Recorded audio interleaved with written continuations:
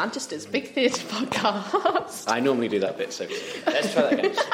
Hello, and welcome back to Manchester's Big Theatre Podcast. We are sat in Nexus Art Cafe in the Northern Quarter. Very trendy. Yeah. Just eating some brownies. Joe's just eaten half my brownie. We nearly had to end the podcast because I ate too much of it. Yeah. Sore point. How have you been today? Yeah, I've been very good. I interviewed our next guest this morning, which was fantastic. I've listened back to it whilst editing it like quite a few times now, and I still laugh every time. So I think you're in for a treat. Laughing at yourself. Okay, great.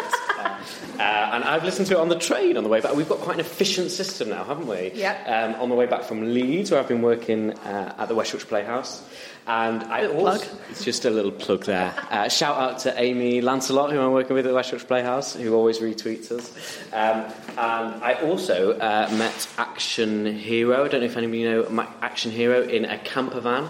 And they're travelling around Europe. They're a small theatre company travelling around Europe. All the different countries of Europe recording love songs. So you may hear soon in one of their shows Joe singing "You Can't Hurry Love" by the Supremes. And how was it sung, Joe? Like this. I actually did it in both English and French, so we'll go English for now. I can't do it. You can't hurry love. No, I can't do it. Brilliant. Anyway, we should probably get on.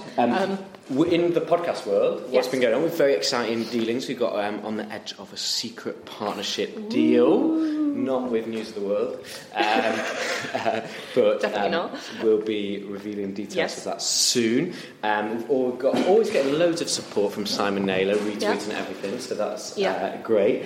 And we obviously hope you've enjoyed the Matthew Zia episode. Obviously Frankenstein is now finished at the Royal Exchange, and this, I think, this interview that Sophie's done with Nick Redman is one of my favourites, I think, and I've in no way been involved at all. So that's what happens when Joe's not involved. It's actually good.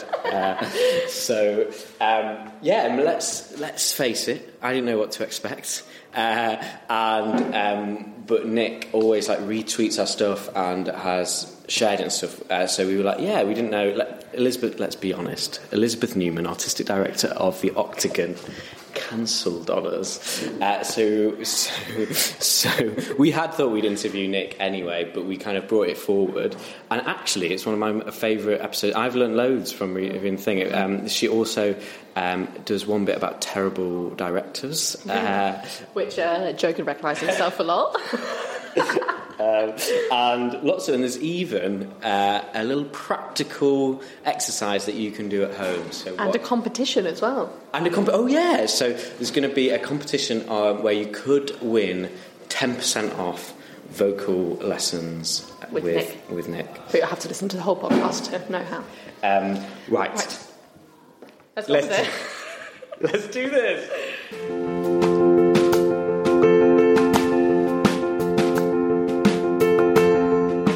Hello and welcome. Can you tell us a little bit about yourself and how you came to Manchester?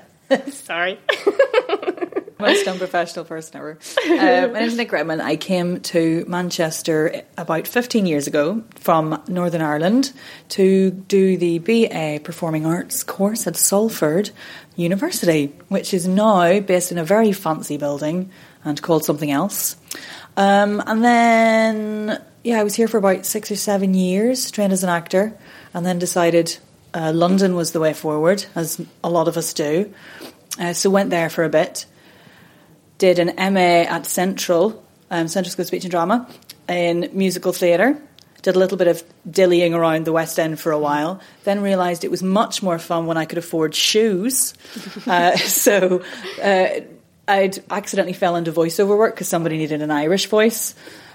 So I was doing voiceover work and then got obsessed with voice. So went back to Central in London with an MA and did their MA voice studies course to train as a voice practitioner and accent coach. And then moved back to Manchester. I accidentally got pregnant. Decided to stay. And here I am. We would have stayed anyway. But, it was quite useful at the time. Bought shoes and shoes for the baby. Fantastic. That's what we want. Yeah. Really. Yeah. So can you tell us a bit about what you do specifically in Manchester? Yes, so I am an accent and dialect coach and a voice coach, as well as a voiceover artist. I have a studio based in Greater Manchester, sort of Worsley area, and I work in many different fields in terms of voice. So I do one-to-one work. I have a thriving one-to-one practice with lots of any professional voice users, really, whether you're an actor or a teacher or a comedian or a public speaker or anybody who's interested in voice. I also teach at ICAT, the Independent Centre for Actor Training, big up, which is a wonderful part-time 2-year course which has brilliant training, if I say so myself, up here. They're doing really great things. And I also teach at LIPA, Accents and Voice, and I do various bits and bobs with Thinking Actors and the Actors Lab and Manchester Actors Platform and ADP and anybody who'll have me, really. I get around. Can you tell us a little bit more about your training and were there any specific practitioners or methods that you really have taken away from that time? Yeah, so it's a course, a master's level degree course designed to cover all the elements that may be involved in terms of training the voice. So you start with the complete basics in terms of really in-depth advanced anatomy of the entire body, both physically and theoretically. Lots of muscles, lots of everything about how the voice works. And then it's all about the pedagogy of teaching voice as well, so learning styles and teaching methods and facilitation. It's also, it basically works you through learning how to free the voice, release the voice, bring it to its most in terms of resonance and range, articulation. It's also about breaking down accents. So we do a lot of really geeky phonetics, all the weird symbols. We do all that stuff, and we learn how to break down sounds and take on sounds and acquire new sounds and then teach other people how to do that. So basically anything to do with voice, whether you want to be a public speaker or an actor or you want to learn a new accent or anything like that. And the course tends to attract people from all different backgrounds. So you get some actors, but there are also people from speech and language therapy, people from corporate backgrounds who just want to learn a little bit about their voice for their public speaking, that sort of a thing. We had a lady who was an interpreter. With people of all ages, from like 19 up to almost 70. So it's an incredibly wide-ranging, diverse bunch of people. But it's basically just a massive voice geek out, and you come out of it with this sort of with a real plethora of influences in terms of practitioners. So there are people like, I'm sure many of the actors out there will go, oh yes, I know those people, like Cicely Berry, Kristen Linklater, Barbara Houseman, Patsy Rodenberg, Jan Hiddenrolls and Etta Sharp. Who else? Knight Thompson, speech work is a big influence for me. Elspeth Morrison, I love her, she's great. Hi Elspeth, if you're listening. There's just Annie Morrison, there's a ton of people. So there are many ways with voice teaching that you can, like as an actor, you can be Meisner or you can be Stanislavski, or you can be a bit of a magpie. So you can designate fully as a Linklater practitioner or as a Knight Thompson facilitator, but for me it's about being a bit of a magpie. I find voice training incredibly bespoke. Every voice is different and everybody's learning styles are different. So for me it's about having access to as many little bits of training as possible, so that someone comes in with one thing and they're not quite getting on with the Linklater style, I can whip out a bit of something else and try that. Ultimately, the nice thing about voice practitionering, that's a thing, as well as that everyone's trying to get to the same thing, which is an open, free and responsive instrument to, whether you're trying to communicate this month's sales figures to your boardroom or whether you're trying to communicate the in-depth inner workings of a character. It's just that people go slightly different ways to get there. So luckily with all the practitioners, everybody's just trying to get the same place, really. And I think you could probably say that about acting too. It's about honesty and truth, isn't it? And I think in order to have that with coming through in the voice, you just need everything free and responsive and open and ready for you, and that's what all the practitioners want. If I had to pick some that I really like, because I really enjoy teaching articulation and accents, it would be Knight Thompson speech work, which is a new one that's come to me, and from the course, which was it's an American primarily American-based methodology, which is brilliant. It's very specific and links in really well with accent work. It's quite geeky in terms of phonetics and the musculature and the anatomy. And then in terms of accents, I base a lot of my teaching around the work of Etta Sharp and Jan Hayden-Rolls, who have the book How to Do Accents, which is about how to do accents. It just breaks it down step by step. Those are the two that I probably adhere to most. Nice. I think what's so, correct me if I'm wrong, but like what's so exciting about voice work is that it's all changed so much over the past sort of 50, 60 years that a lot of those practitioners are still alive and still working today. It's not like sort of... They are not dying. Yeah. They will not die. A lot of the actors. And like, so it's just so interesting how like this new wave of technique has come through.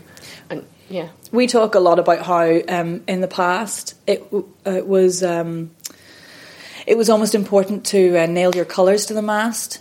These incredibly powerful women came through and started this whole idea that you could be a voice coach. You know, back in the day, it was like Edith Skinner and Cicely Berry and Kristen Linklater and Catherine Fitzmaurice. And in order to prove that they could do what they could do, they had to have a methodology or a method or, you know, a book, for God's sake. Look, otherwise, you know, what on earth was it they were doing? So they had to be very staunch and be like, well, this is my way and this is the way it's done. These days, now that there are more of us, there's a lot more openness, I feel, to picking and choosing and finding new ways of, and we have a lot more freedom to play because we don't have to plough the furrow because that furrow has been ploughed for us. You know, they did all the hard work, cultivating this as a job, and we just could come along and tit about, really. Mess about, really. Yeah. Can you tell us about your most exciting project that you have worked on? Or what you enjoy most? How not to offend the people I work for. I enjoy everywhere I work. And I do.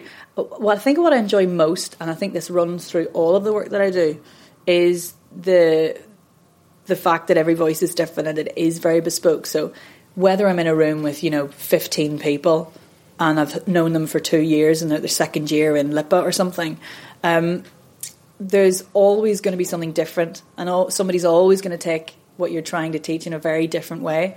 So you've always got to be thinking on your feet and being responsive to the needs of an individual. And that's the same whether it's one-to-one, whether it's a one-off workshop, whether it's, like I said, second year when you've had a load of people and they actually trust you and realise you know what you're doing and, really get in-depth to the work.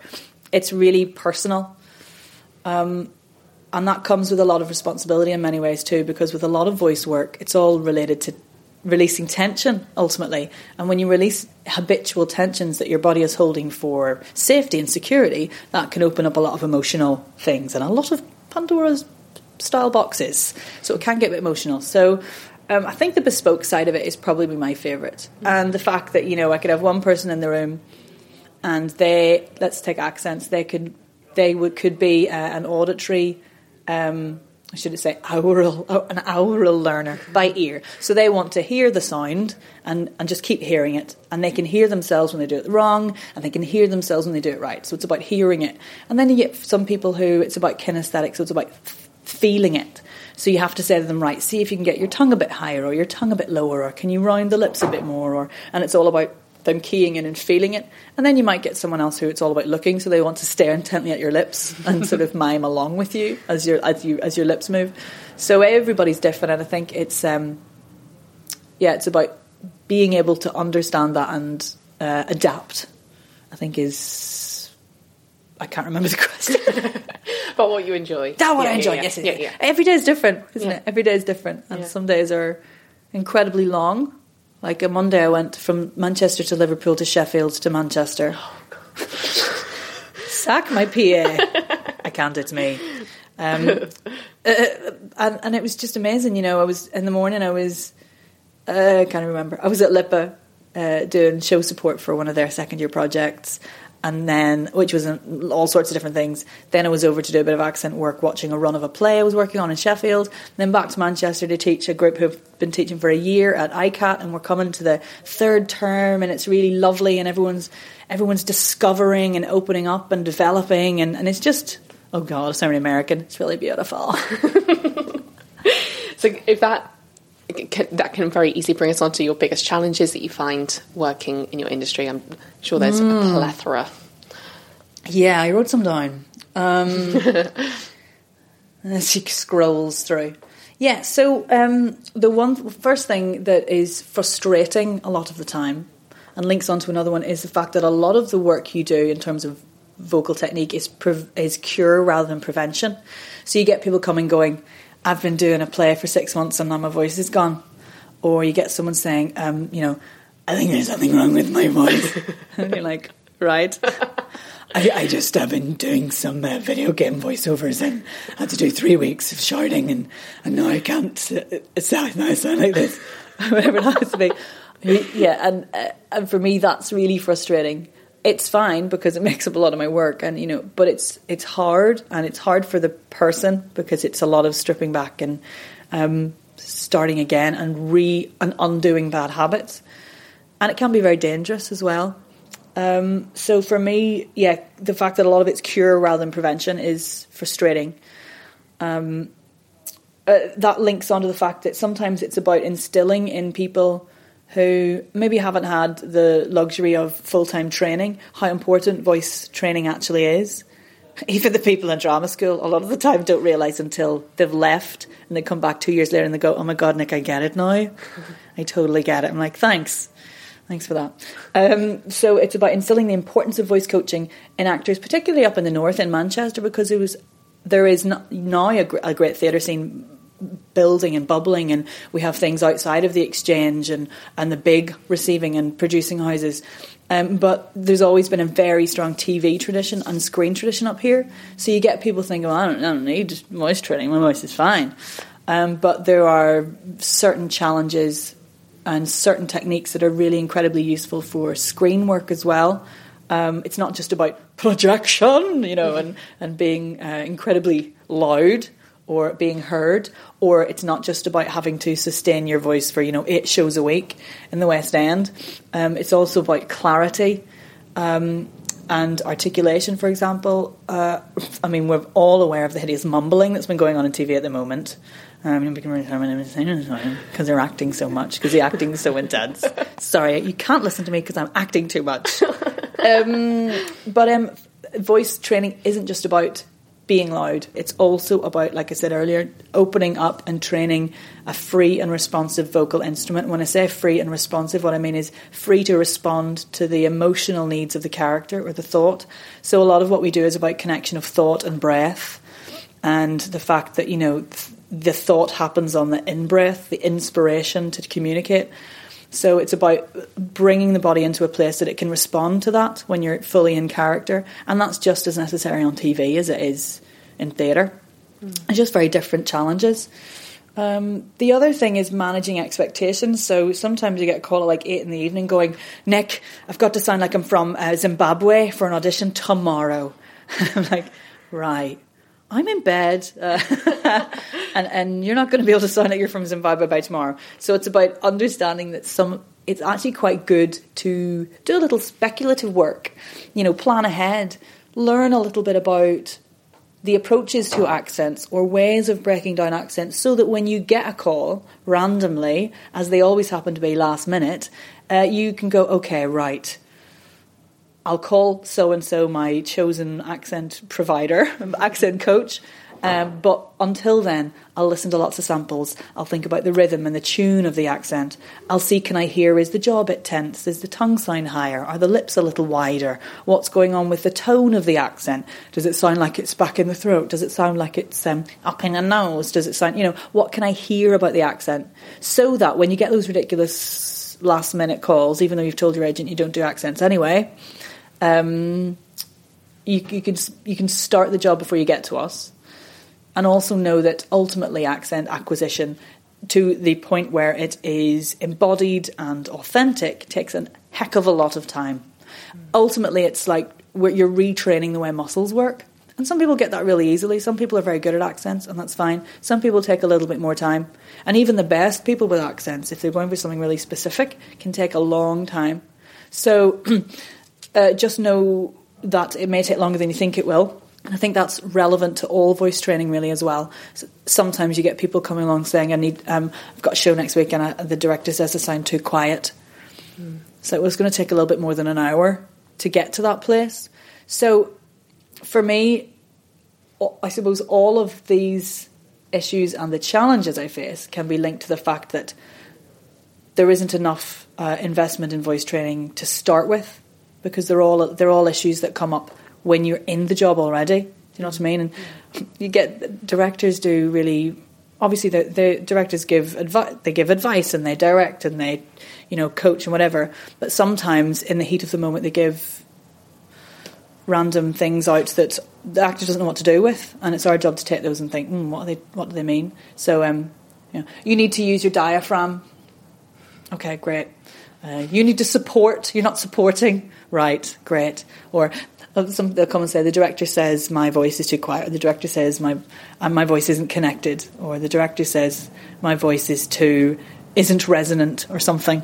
And it's about unpicking that and working around and helping them as much as you can. Is that waffly again? No, it's great. God, not very ironically, very lack of clarity today in terms of thought for me. And do you find, so I'm an actor, and I always get, like, when you meet someone, you say, I'm an actor, and they go, like, you're training to be a waitress, sort of, or like awful questions just like be in that Coronation Street. Yeah, that sort of thing. Yeah. Do you sort of get similar things for vocal coaching? Do people kind of just not really get it? I get a lot of, can you do that accent? I'll do that accent. 45 minutes later, you're like, is this really still happening?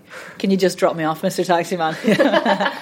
Or you get, I had a lovely chat with a taxi driver the other night about voice randomly and how interesting accents were and stuff. So sometimes everybody has a voice story, and I don't think people know they have a voice story until they meet someone who works in that field. And then you go, I'm a voice coach and an accent coach, and they go, oh. And then they say, like, I knew this guy once and he was from this place, or my voice is a bit this, and everyone has a little story. So I suppose in a way, less life-saving involved, but it's a little bit, if you're a doctor and people say, can you just look at this rash when you're at a dinner party? I suppose it's the same as that, Sometimes I find this happens when I do this, and you think, oh, okay, pay me the money and I'll tell you how to fix it. And so, how, sort of moving on to kind of where you sit in Manchester and how you see Manchester, what do you think, how have you seen the Manchester theatre scene evolve in the time you've been here, and where do you see it going? And just tell me your thoughts on Manchester. Tell me your thoughts. There's definitely a much bigger, I don't want to say fringe, because a director I once worked on in a fringe venue in London was like, it's not fringe, we're not on the fringe of anything. But there's more independent theatre producers popping up, and the venues. You've had them on here with Hope Mill and 53.2 and ADP and all of these amazing people doing. So I just found the tea bag in my tea, and it was terrifying. It's like, what the hell's that in my tea? Manchester. Let me just take that out. Very caffeine high. It's grown so much. I came here 15 years ago to study as an innocent, naive 18-year-old farm girl. And there was stuff happening, but it felt like you were either at the Exchange or you weren't anywhere. Or you were in a tour that went to the Palace or the Opera House. And there was the Lowry, but they weren't doing as much in-house production down there like they are in the smaller spaces now. I think the King's Arms was still doing stuff back then. But I don't remember the scene as vibrant as it is now. And I feel like we came back at a really exciting time. And I feel, having listened to the episode with Cy Naylor, I think I came back around the same time as he did from London. And both of us, I didn't know him, but I got the same feel that he explained. It was that kind of something's happening.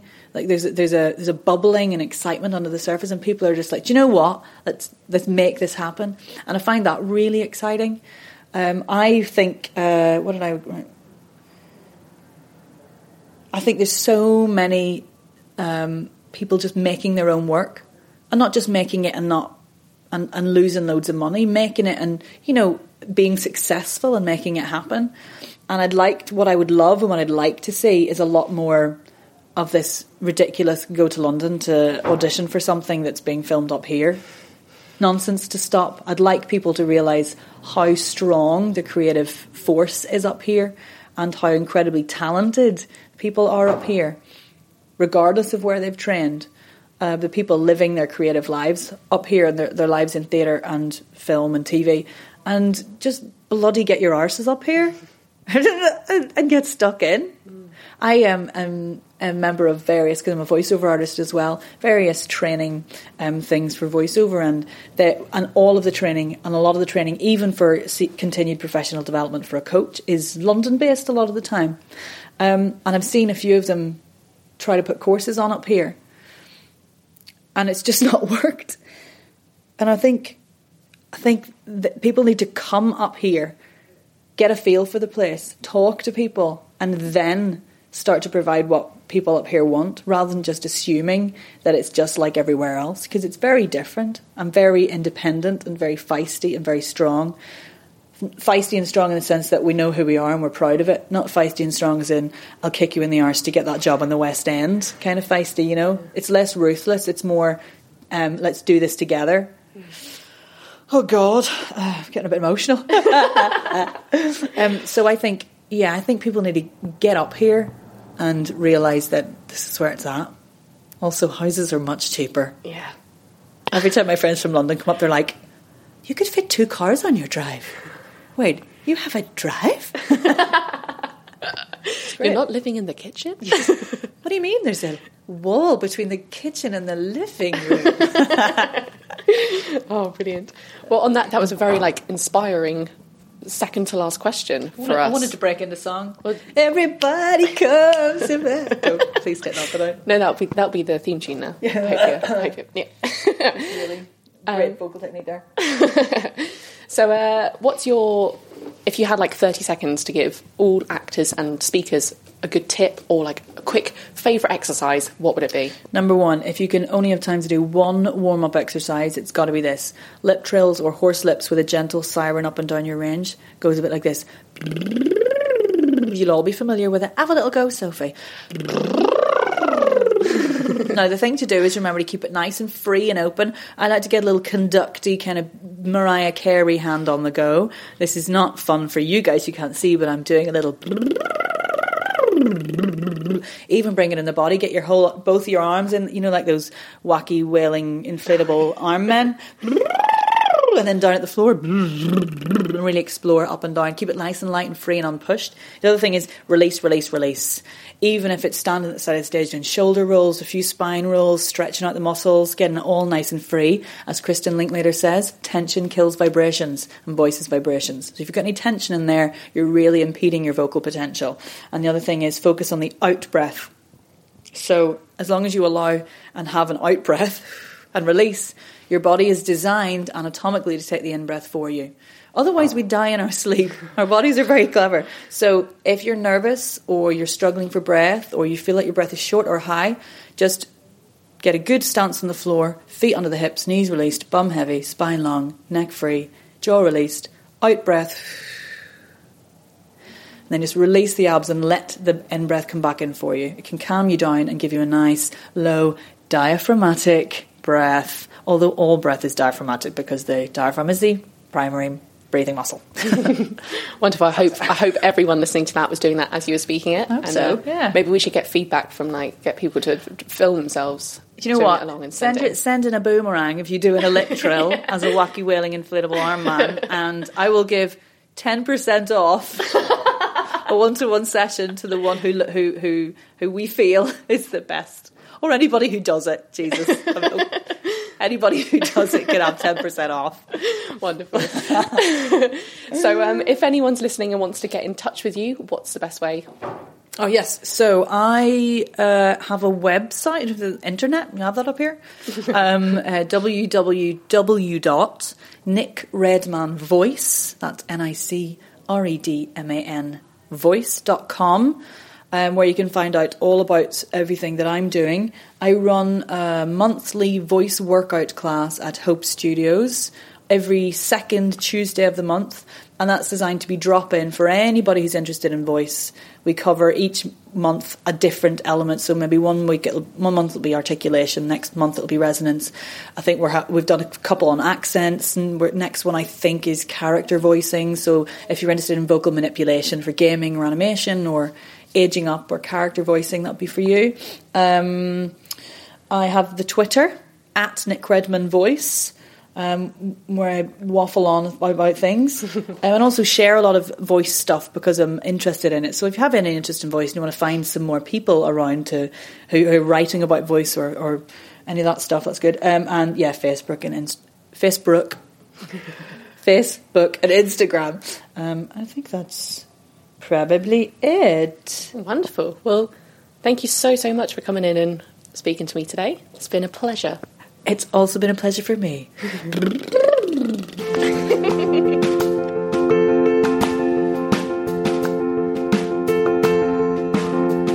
Great interview there, Sophie. Thank you for that. Yeah, it was good, wasn't it? I think you got very into it, like the most into it I've ever seen you get in an interview. Oh God, I was laughing so much.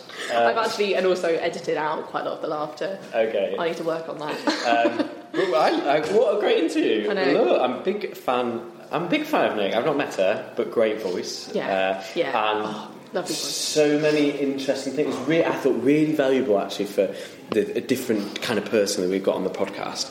And I thought in terms of loads of lists of practitioners that you could go up and read. Maybe you can tweet about some of them, and also just really important points about. I didn't realise that. It sounds like the kind of the forging of the career of a vocal coach. Quite interesting. I don't know when that started. It sounds like it was in like the last 40, 50 years. I'm just thinking about the people she named. Yeah. And I think it gives you like an extra respect for them, doesn't it? As well, like listening to her talk about it, you go like, why doesn't every show have a vocal coach? Like you always need a vocal coach on tap. Like it's mad. And really interested about the clumsy directing as well. Do you know what I mean? Actually, it's a real skill about how to give a note. Yeah. And because definitely as an actor, I've had sort of a similar note, and you just keep it with you the whole time and don't know how to fix it. And it's And it's interesting that it sounds like actors have really taken some of those notes to heart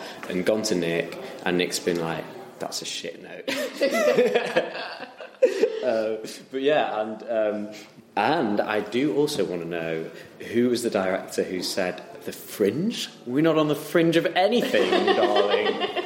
It's wonderful. Maybe that should be our tagline. Yeah, and also about Manchester, I think she made a really good point, but kind of beyond vocal coach, kind of vocal coach stuff, is that Manchester. Kind of be great if people started coming up more into Manchester and realising, this is what it's like, this is what it's like. But also Manchester articulating it's more of the things that it needs. It wants more auditions. There are still regional theatres that audition for people just in London, and I think the arts community and the theatre community in Manchester that is becoming so strong needs to start articulating actually. Yeah, we don't want a venue that is just auditioning for actors in London and bringing up all these actors from London to perform in their big shows. And maybe there are reasons if you're in those venues. I'm sure there are various reasons about that. But I think as a community, we could really start articulating more what we want, and equally, I think there's more to be done with director training and stuff like that. On a different note, that if you want to get a really good training as a director at the moment, and there are a few schemes in the north of England, but then you need to go down to London and do Birkbeck or LAMDA, and I think it'd be really good if, again, the scene in Manchester really started articulating what we want and then going about changing that. Yeah, and what was really nice as well with Nick was, before we started recording, I said to her, like, thanks so much for coming to do this. And she was like, that's all right. Like, anything that I can do to help promote how good Manchester is, I'm more than happy to do. Yeah. And it was just so nice when she was talking about how passionate she was about Manchester. And she's not even, like, from Manchester originally. It's not like that. It's kind of similar to both of us, I guess, of we've moved here and gone, this is amazing. we need to tell everyone how good it is. And she said something really interesting about the bubbling underneath the surface of all this creativity bubbling. And I was thinking that this podcast is actually about exposing more and more of those bubbles, so the bubbles come to the surface in healthy 20-minute episodes. Or half an hour like this one will be. But yeah, because that's what it is. There is so much creativity, and people in Manchester need to know. I didn't know about Nick Redman, but and what she was doing, and also I didn't really know loads about vocal coaching, if I'm honest. If you want to hire me as a director, I didn't say that. And also people in London. I had a really great conversation with Stage Directors UK about promoting the podcast, and got loads of support from them, because it'd be really great if other people either in London or different parts of the UK. I've just been working in Leeds, so there's no in the Westwich Playhouse. So there's no. Have you mentioned that before? Yeah. But there's no reason why people from Sheffield and Leeds and other cities, Liverpool. Couldn't come and work here for a day. It's really easy to get a train, and you can. But they're only going to do that if they know about the bubbles. The bubbles, and. Yeah, maybe on that note we should finish. Or do you have something else to say? No, I've got loads more to say. It's been like a bit of a monologue. No, should we do part 2? We wanted to say send in your boomerangs. You get 10% off. And the Tropping workshops with Nick. It's every second Tuesday of the month. Yep. And finally, we thought we'd just do a shout out to some of the opportunities that are happening in Manchester at the moment. So this week, the Royal Exchange have announced that they're doing the Hotchkiss Award again, which is a thing for developing theatre companies. Definitely go and check that out. It's a really exciting opportunity. They're also doing collab applications, which I think the deadline's like 4th of May, so quite soon. But also check that out. Yeah, so great. So. Hope you have enjoyed this episode. I have loved it, and we'll be in with our... Oh, somebody's just dropped a lot of pencils in Nexus Art Cafe, but they're trendy pencils. So if you please do tweet us, email us. If you've got any thoughts, please do let us know. We love hearing from people. Our email is contact@mbtpodcast.co.uk, and our Twitter is @mbtpodcast1. So the only way we know if you're enjoying the show, you've got thoughts on the show, is tweeting us, emailing us, going on our Facebook. So keep that up.